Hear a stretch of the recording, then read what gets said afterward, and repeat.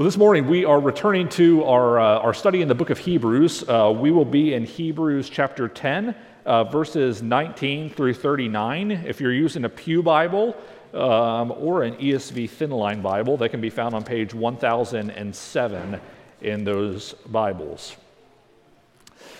As you're turning there, hear now the word of the Lord. I'll be reading out of the English Standard Version as usual. Therefore, brothers, since we have confidence to enter the holy places by the blood of Jesus, by the new and living way that he opened for us through the curtain, that is, through his flesh, and since we have a great priest over the house of God, let us draw near with a true heart, in full assurance of faith, with our hearts sprinkled clean from an evil conscience, and our bodies washed with pure water.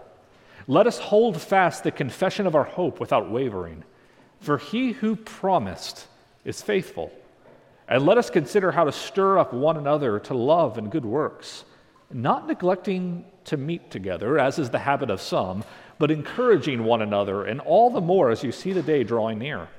For if we go on sinning deliberately, after receiving the knowledge of the truth, there no longer remains a sacrifice for sins, but a fearful expectation of judgment, and a fury of fire that will consume the adversaries. Anyone who has set aside the law of Moses dies without mercy on the evidence of 2 or 3 witnesses. How much more worse punishment, do you think, will be deserved by the one who has trampled underfoot the Son of God and has profaned the blood of the covenant by which he was sanctified and has outraged the Spirit of grace? For we know him who said, "Vengeance is mine, I will repay," and again the Lord will judge his people. It is a fearful thing to fall into the hands of the living God. But recall the former days, when after you were enlightened, you endured a hard struggle with sufferings, sometimes being publicly exposed to reproach and affliction, and sometimes being partners with those so treated. For you had compassion on those in prison, and you joyfully accepted the plundering of your property, since you knew that you yourselves had a better possession and an abiding one. Therefore, do not throw away your confidence, which has a great reward. For you have need of endurance, so that when you have done the will of God, you may receive what is promised. For yet a little while, and the coming one will come and will not delay. But my righteous one shall live by faith, and if he shrinks back, my soul has no pleasure in him. But we are not of those who shrink back and are destroyed, but of those who have faith and preserve their souls. This is the word of the Lord.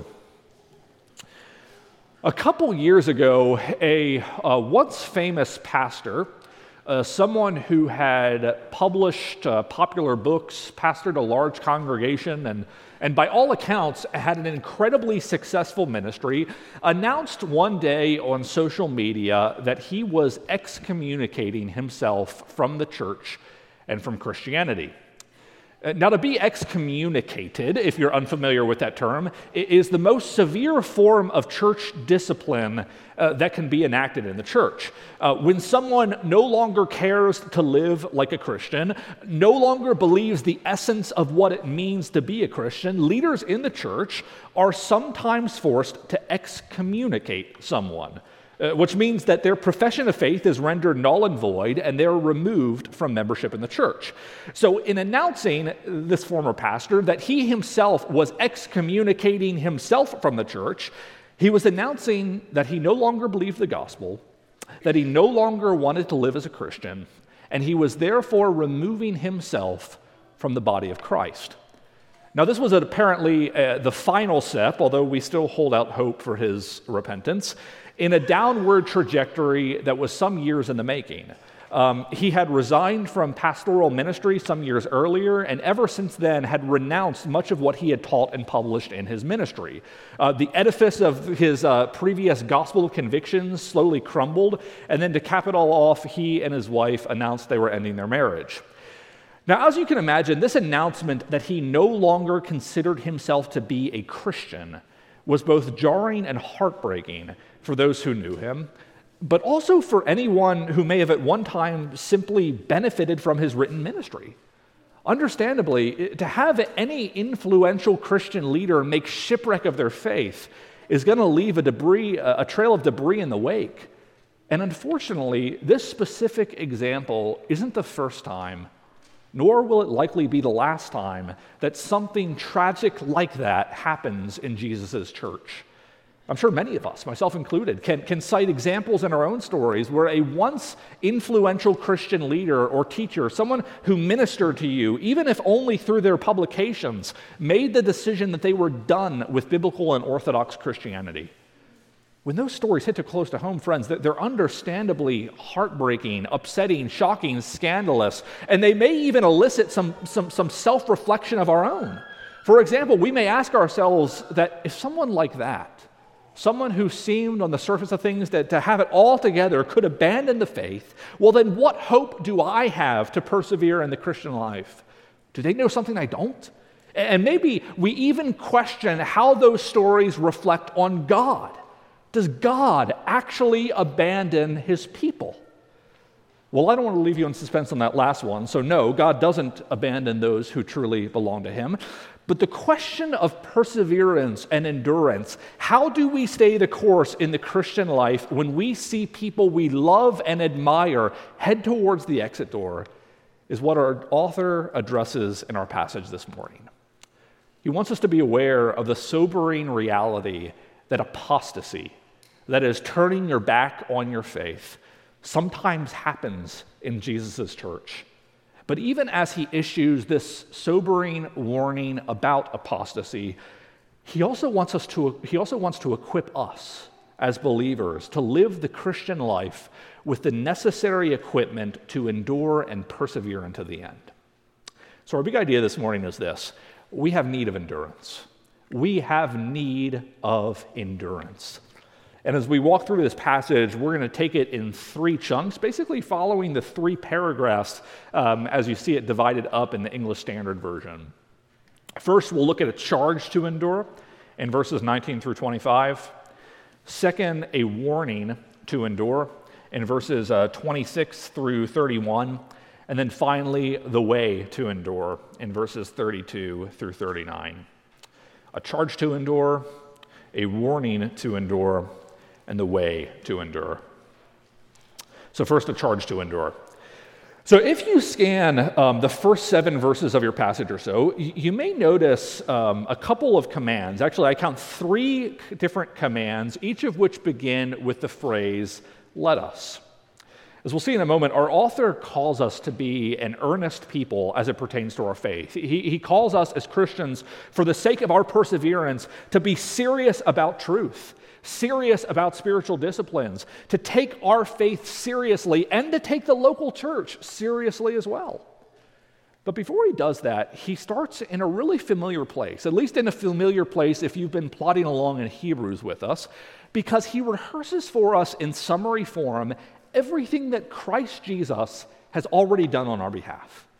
Now, I think it would be easy at this point, especially because we've already heard such a long and beautiful exposition of Christ's person and work throughout the previous several chapters in Hebrews, to treat these first 2 or 3 verses or so as throwaway verses. Now, maybe you're thinking to yourself at this point, goodness, author of Hebrews, whoever you are, just get to your main point. You've already told us this stuff about what Christ has done and who he is, and yet far from being simply filler, to transition us to the real meat of the passage, these first few verses, are really important in the larger context of perseverance. Understand that when theologians talk about perseverance or endurance in the Christian life, they've traditionally distinguished between the grounds of our perseverance and the means of our perseverance. In other words, the first thing we have to know about perseverance and enduring in the Christian life is that it's first and foremost grounded and rooted in the work of God. He's the one who secures us. He's the one who holds us fast. Our perseverance and endurance doesn't depend on whether our affections for the Lord and the gospel ever ebb and flow, which they do indeed. Rather, perseverance depends on the Lord. And this is why our author begins in the way he does, within this larger context of perseverance. Before telling us what to do, he has to remind us, first and foremost, what Jesus Christ has already done. And the first thing he tells us is that when Christ died for our sins, well, he went where you and I could not. And having done that, he has invited us as his people to follow on his coattails. You may recall that when we talked earlier, the last few sermons we've given in Hebrews, we noted that in the tabernacle, the earthly place of worship in the Old Testament, there was a big curtain, a big veil that closed off the most holy place on earth from everything and everyone else. Remember, that center room in the tabernacle and then later in the temple was considered to be the holiest place on earth. It was where God's glory dwelt most powerfully on earth. And therefore, only the high priest once a year was able to go past that curtain. He was the only one who was allowed to do it, and he was only able to do it once a year. But in the New Testament, friends, in the Gospel of Matthew, Mark, and Luke, we learn that when Christ died, well, what happened to that curtain? Well, we learn that the curtain of the temple was torn in two. What's being communicated there is that access to God through Christ's life, death, and resurrection is no longer limited and shadowy like it was in the Old Testament. Rather, through, as our author puts it, the curtain of Christ's flesh, all who attach themselves to Christ by faith alone now have access into the heavenly places, the place where Christ himself ascended after the resurrection, the place that the most holy place in the tabernacle ultimately pointed to, and the place where our Lord Jesus Christ now reigns in glory. And that's the second point our author makes in this opening few verses. Christ is the great high priest over the house of God. Christ opened the way of access for all of his people, and now he sits in heaven where he reigns over his church and he preserves his people. Now, these opening three verses that we read are only a summary of everything that we've heard thus far about Christ's priestly work. But what they do is really important because they remind us of the privileges that we have as God's children.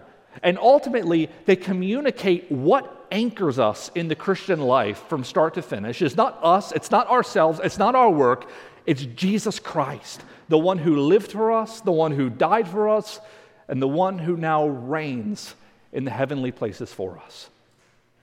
But now, in view of the grounds, our author gives three specific exhortations to tell us that there are certain means that we as Christians are called to lay hold of in our own lives for the sake of our perseverance.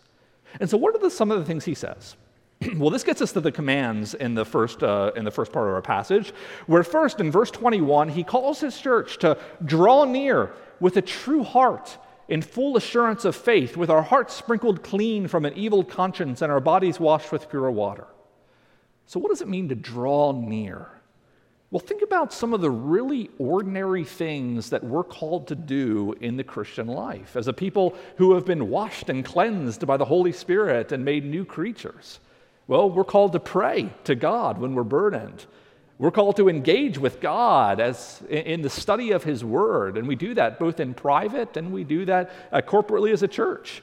And perhaps the chief expression of drawing near is when we come into the worship assembly and we hear and respond to the gospel and partake of the sacraments as well. In fact, one commentator notes that this first command to draw near encourages God's people, you and me, to a life of worship. That includes private worship, worship at home, worship with our families, but it most certainly also includes corporate worship, worship with each other. And that's why at Harvest we call what we're doing right now the pinnacle of our week. Second, we're then urged to hold fast without wavering to the confession of our hope. Now, ultimately, this is an encouragement to know what you believe and why you believe it. In other words, can you articulate what the church has always confessed about Jesus and the gospel? And do you hold those truths yourself? And can you defend those truths in the context of a world that often challenges truth? In short, this is an exhortation to take truth seriously and to constantly shore up the foundations of that truth for yourself by going again and again to the study of God's word and even being prepared in the process to make an argument for what we believe and why we believe it. And then third, our author instructs us to consider how to, quote, stir up one another to love and good works and encourage one another regularly, all of which suggest that we cannot neglect the local church. Now, when we tie these first three commands together, I think there's a strong sense in which this third command, this command to draw near, this command to stir up one another, also kind of draws all of the other commands together. Because when you think about it, you can't really draw near to God in corporate worship unless you're in the local church. And you're going to have a really hard time holding fast to truth if you're trying to live out your faith alone on an island. All of us then need the local church for the sake of our perseverance. Over the years, the various U.S. military branches, U.S. Navy, Army, Air Force, and Marines, have used a variety of marketing slogans to try to up their recruitment. Some of you can probably think of some off the top of your head. I think of the one that's been in play for the Marine Corps since 1977, the few, the proud, the Marines, something like that. But one of the worst slogans that has ever come and gone was one that the U.S. Army rolled out in 2001. So leading up to this, the Army did some research and found that many young people saw the Army as a dehumanizing place where you would lose any sense of individuality. And so to combat that perception, in 2001, the Army rolled out its Army of One slogan.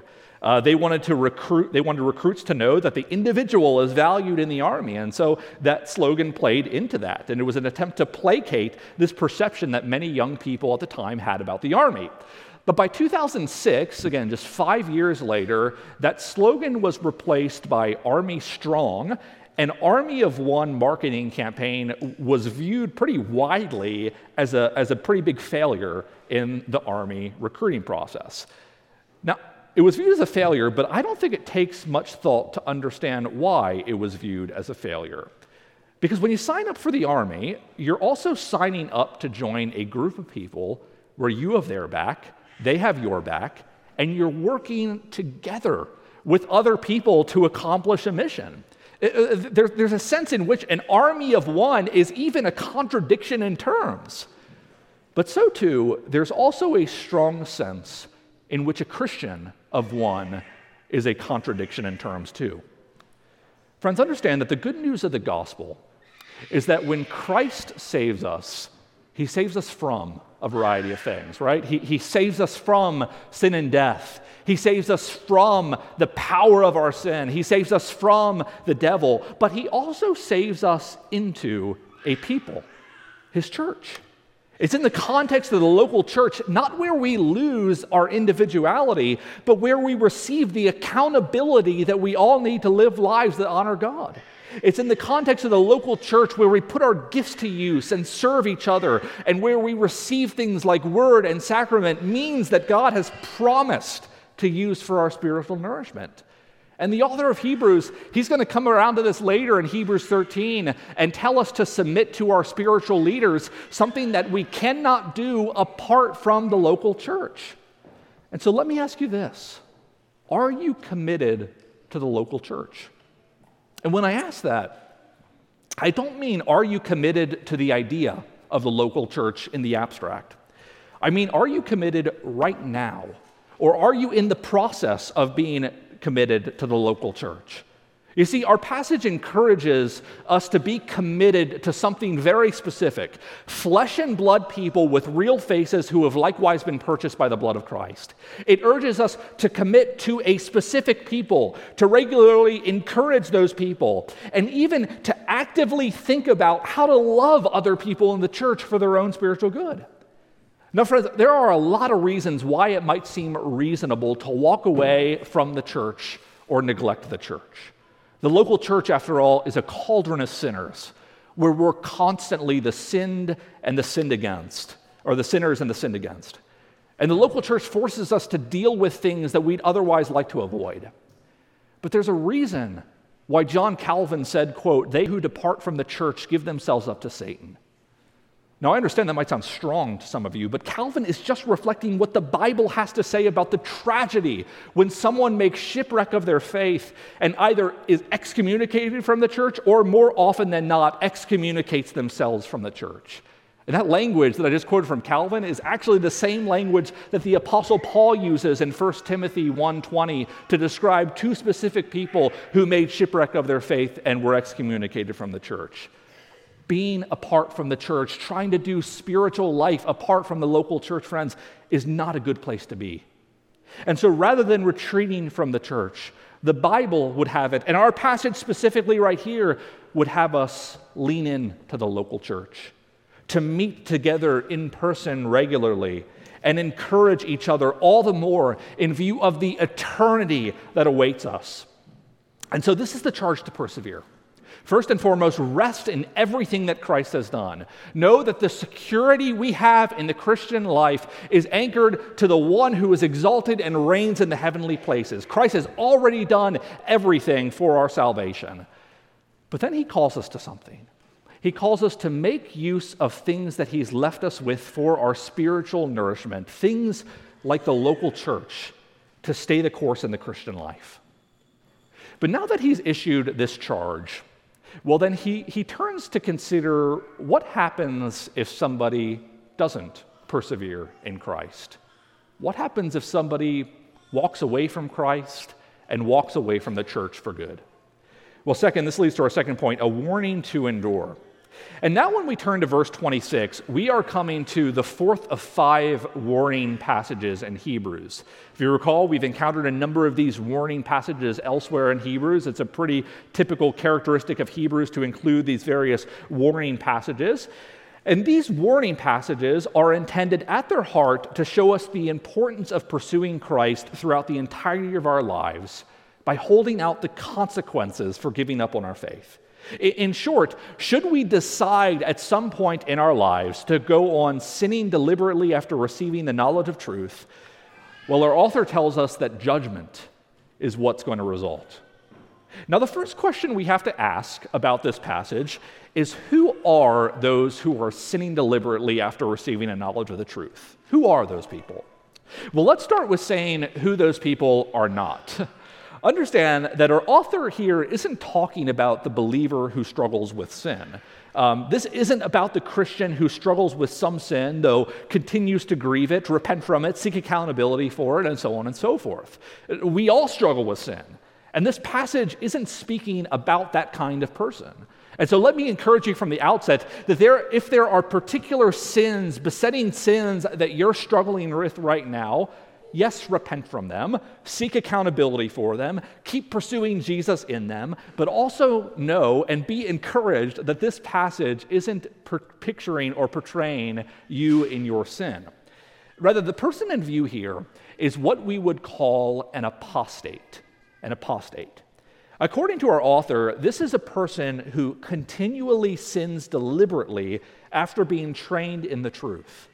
This refers to a person who may have at one point or another professed faith in Christ, but who are now brazenly living life apart from Christ, apart from the church, and aren't in any way pricked by a sense of guilt. Later in the passage, this person is described as someone who, quote, who has trampled underfoot the Son of God and has profaned the blood of the covenant by which he was sanctified and has outraged the Spirit of grace. That's quoting from verse 29.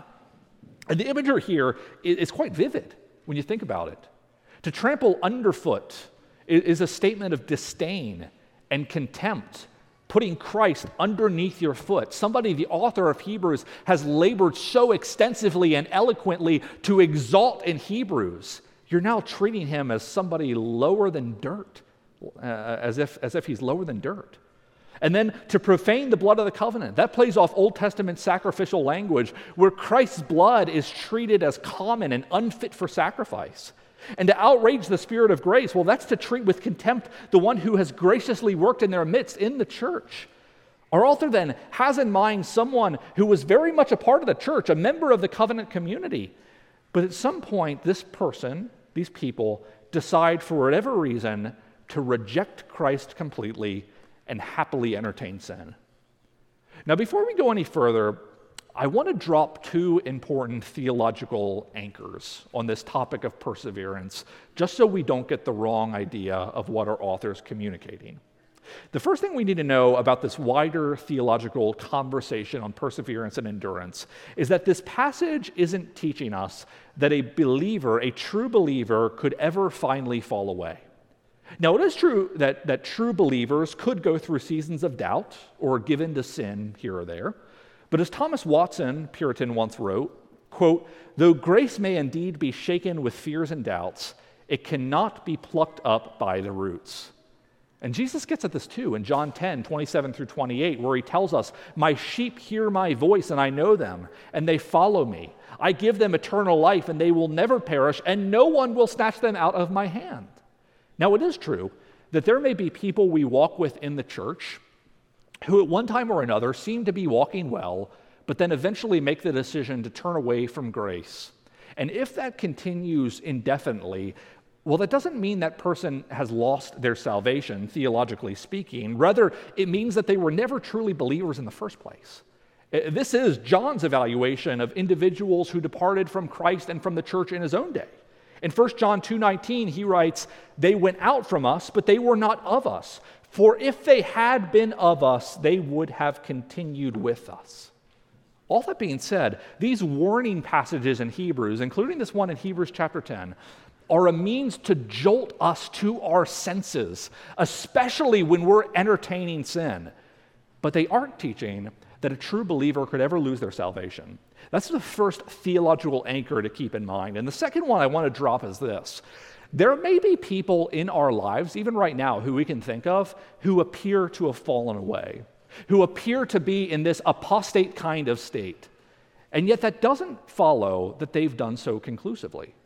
You see, we may know people who at present don't want anything to do with Christ and the church, people who are dabbling in sin, and their present trajectory looks ominous. But we still hold out hope that they would one day return to Christ. We still pray for those people and even plead with them to come to their senses in as many opportunities as we have.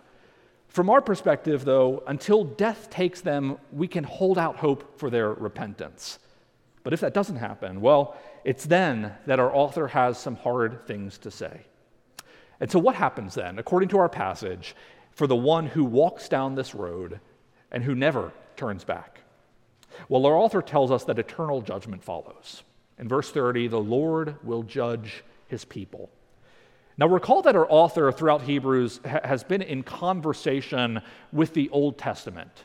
Specifically, he's been in conversation with the Old Testament ceremonies and sacrifices. And he's constantly been comparing and contrasting that system to what Christ has done to show that Christ Jesus is better than anything that's come before. He's more superior to any of that stuff. But now in our passage, he draws another contrast to show that while the excellencies of Jesus Christ far surpass anything of the sacrificial system of the Old Testament, well, the judgments do as well. Notice in verse 28 that our author tells us what happened. He reminds us what happened in that sacrificial system when someone willfully broke the law of Moses. If there were 2 or 3 witnesses and you were found guilty of breaking the law of Moses in the Old Testament, what happened? Well, you died. Death, capital punishment. But for the one who rejects Christ, the one that the entire Old Testament law and sacrificial system pointed to, the consequences are worse. It's an eternal death. In the mid-1800s, there was a Russian by the name of Fyodor Dostoevsky who published a book in English that we know as Notes from a Dead House. It was a book that recounted Dostoevsky's 4-year imprisonment in a Siberian labor camp, that is a gulag. Now, throughout Dostoevsky's book, he's constantly giving us windows into the state of mind of his fellow prisoners. And at one point, he narrates for us just how difficult prisoners had it when they initially were sentenced to their prison term and had to begin their prison sentence. Now, typically, Dostoevsky tells us that when a prisoner was already in prison for a bit, they tended to accept their sentences. Very few times did they ever try to escape from prison or anything like that.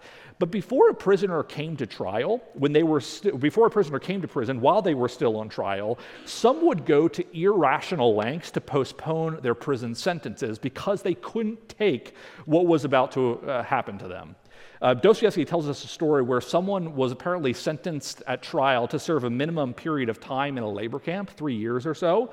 But after the trial and before they were shipped off to this Siberian labor camp, they would somehow commit another crime so that they'd have to be retried again. They'd buy themselves a few days, maybe a few weeks even. The trial would have to start again, and they'd be sentenced again. Now, this was a completely irrational move because ultimately the prisoners were handed either double or triple their prison sentence in the process. But for them, as long as they could delay judgment for a day, for 2 days, for a week, and buy some time, to some of these prisoners thinking irrationally, it just didn't matter. Well, friends, understand that to step away from Christ, to reject the gospel, to uproot yourself from the people of God, the best you can hope for is to delay judgment.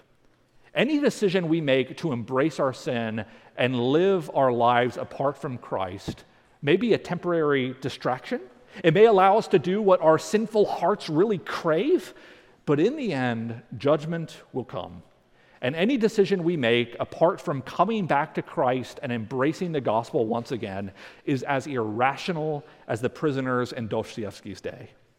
Now, maybe you know someone right now, or maybe this would even describe yourself, where you have 1 foot in the door and 1 foot out. Nobody really knows that except for you, and the way out is looking more appealing by the day.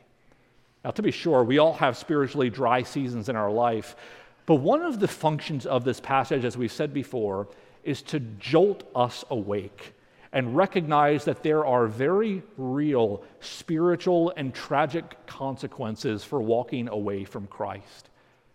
And so if that's the path that you, right now, are thinking about, entertaining, to whatever degree you might be entertaining it, let this warning passage push you back on course, back into the hands of the one who has already judged the sin of his people in the person of Jesus Christ.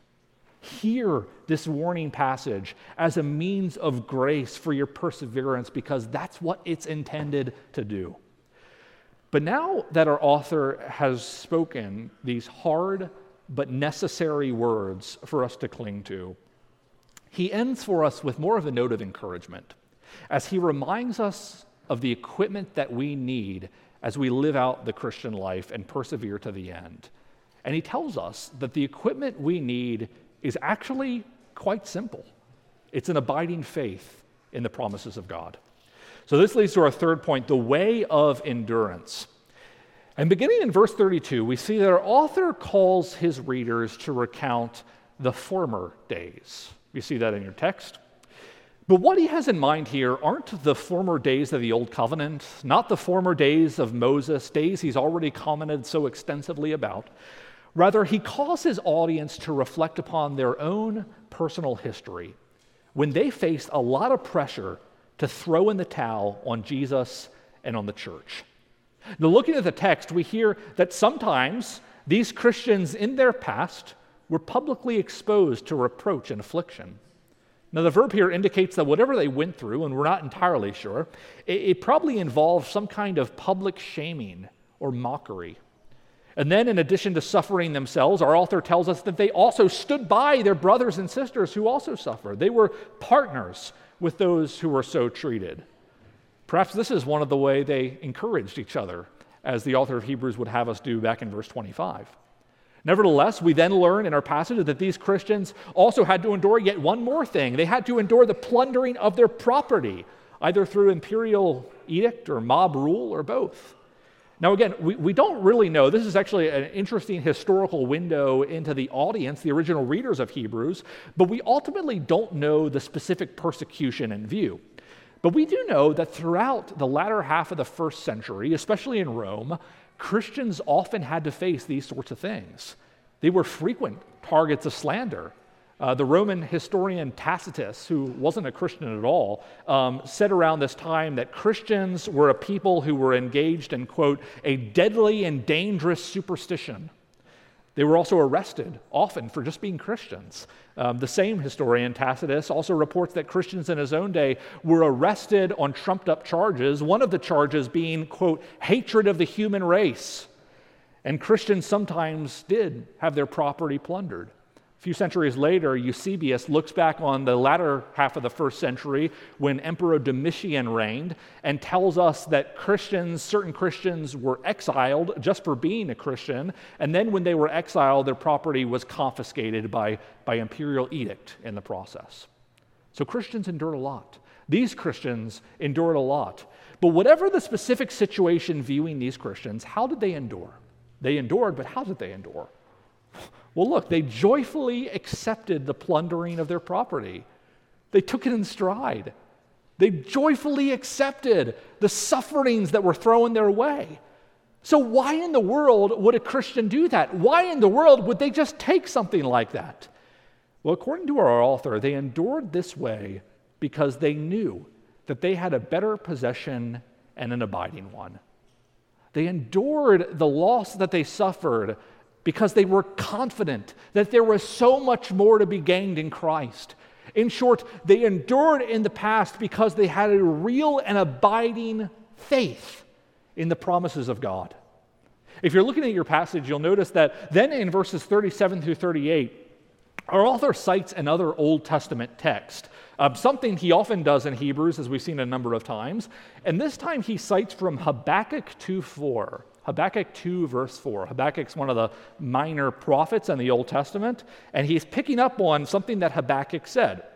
And it's fitting that our author would quote from Habakkuk at this juncture, because the prophet Habakkuk, in his own day, some 600 years earlier, from when the author of Hebrews is writing, knew all too well issues of suffering and injustice, because he's also writing to the people of God about issues of suffering and injustice and how to deal with some of those things.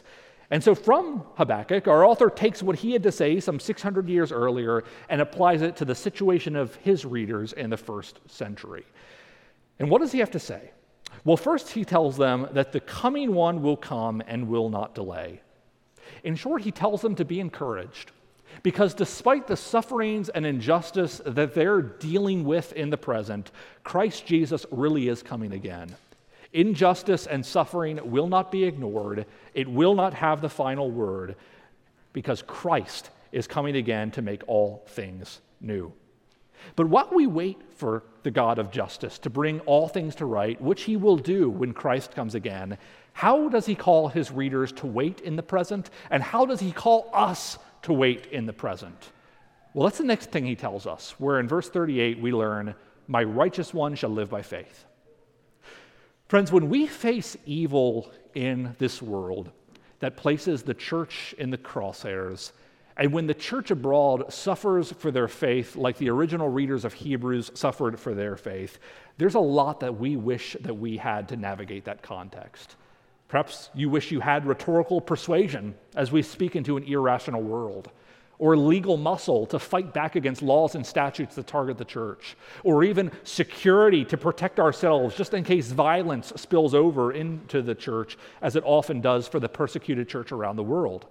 And while there are merits to walking through this sinful world with that kind of wisdom, according to our author, at the end of the day, the equipment that we need above everything else is pretty simple. It's steadfast and abiding faith in the promises of God.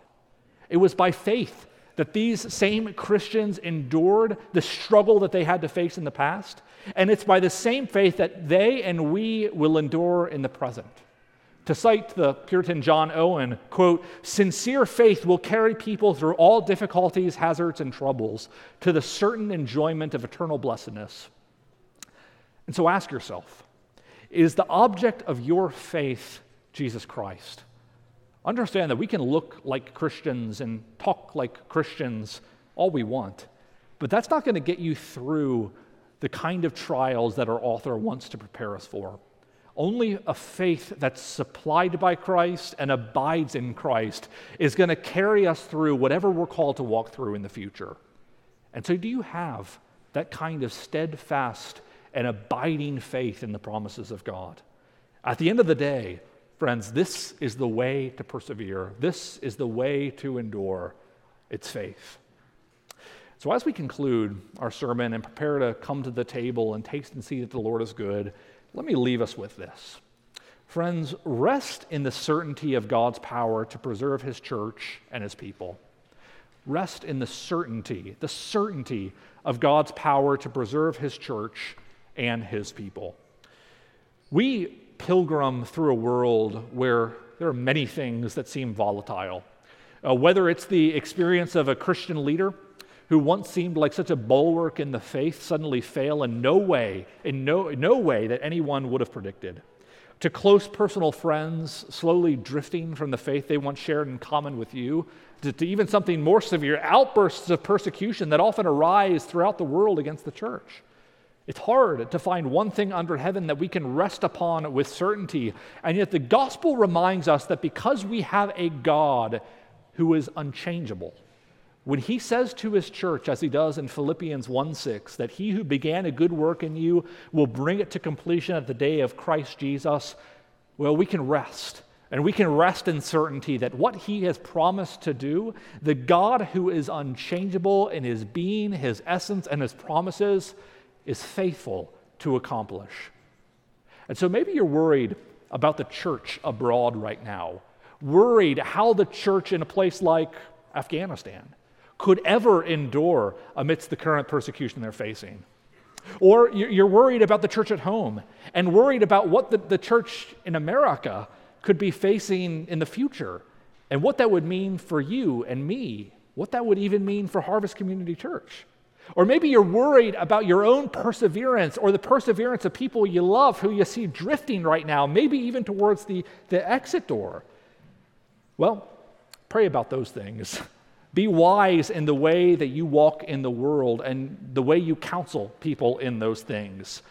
But also rest above everything else in the fact that God, who is unchangeable, will by no means abandon his church, nor will he abandon his people. Pray with me.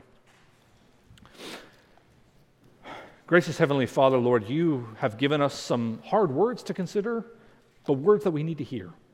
Words about what it means to persevere in the Christian life, things that you call us to lay hold of for our own perseverance and endurance of the Christian life. And Lord, we confess that in many ways we've neglected these very good things that you've given us as a grace for us to endure.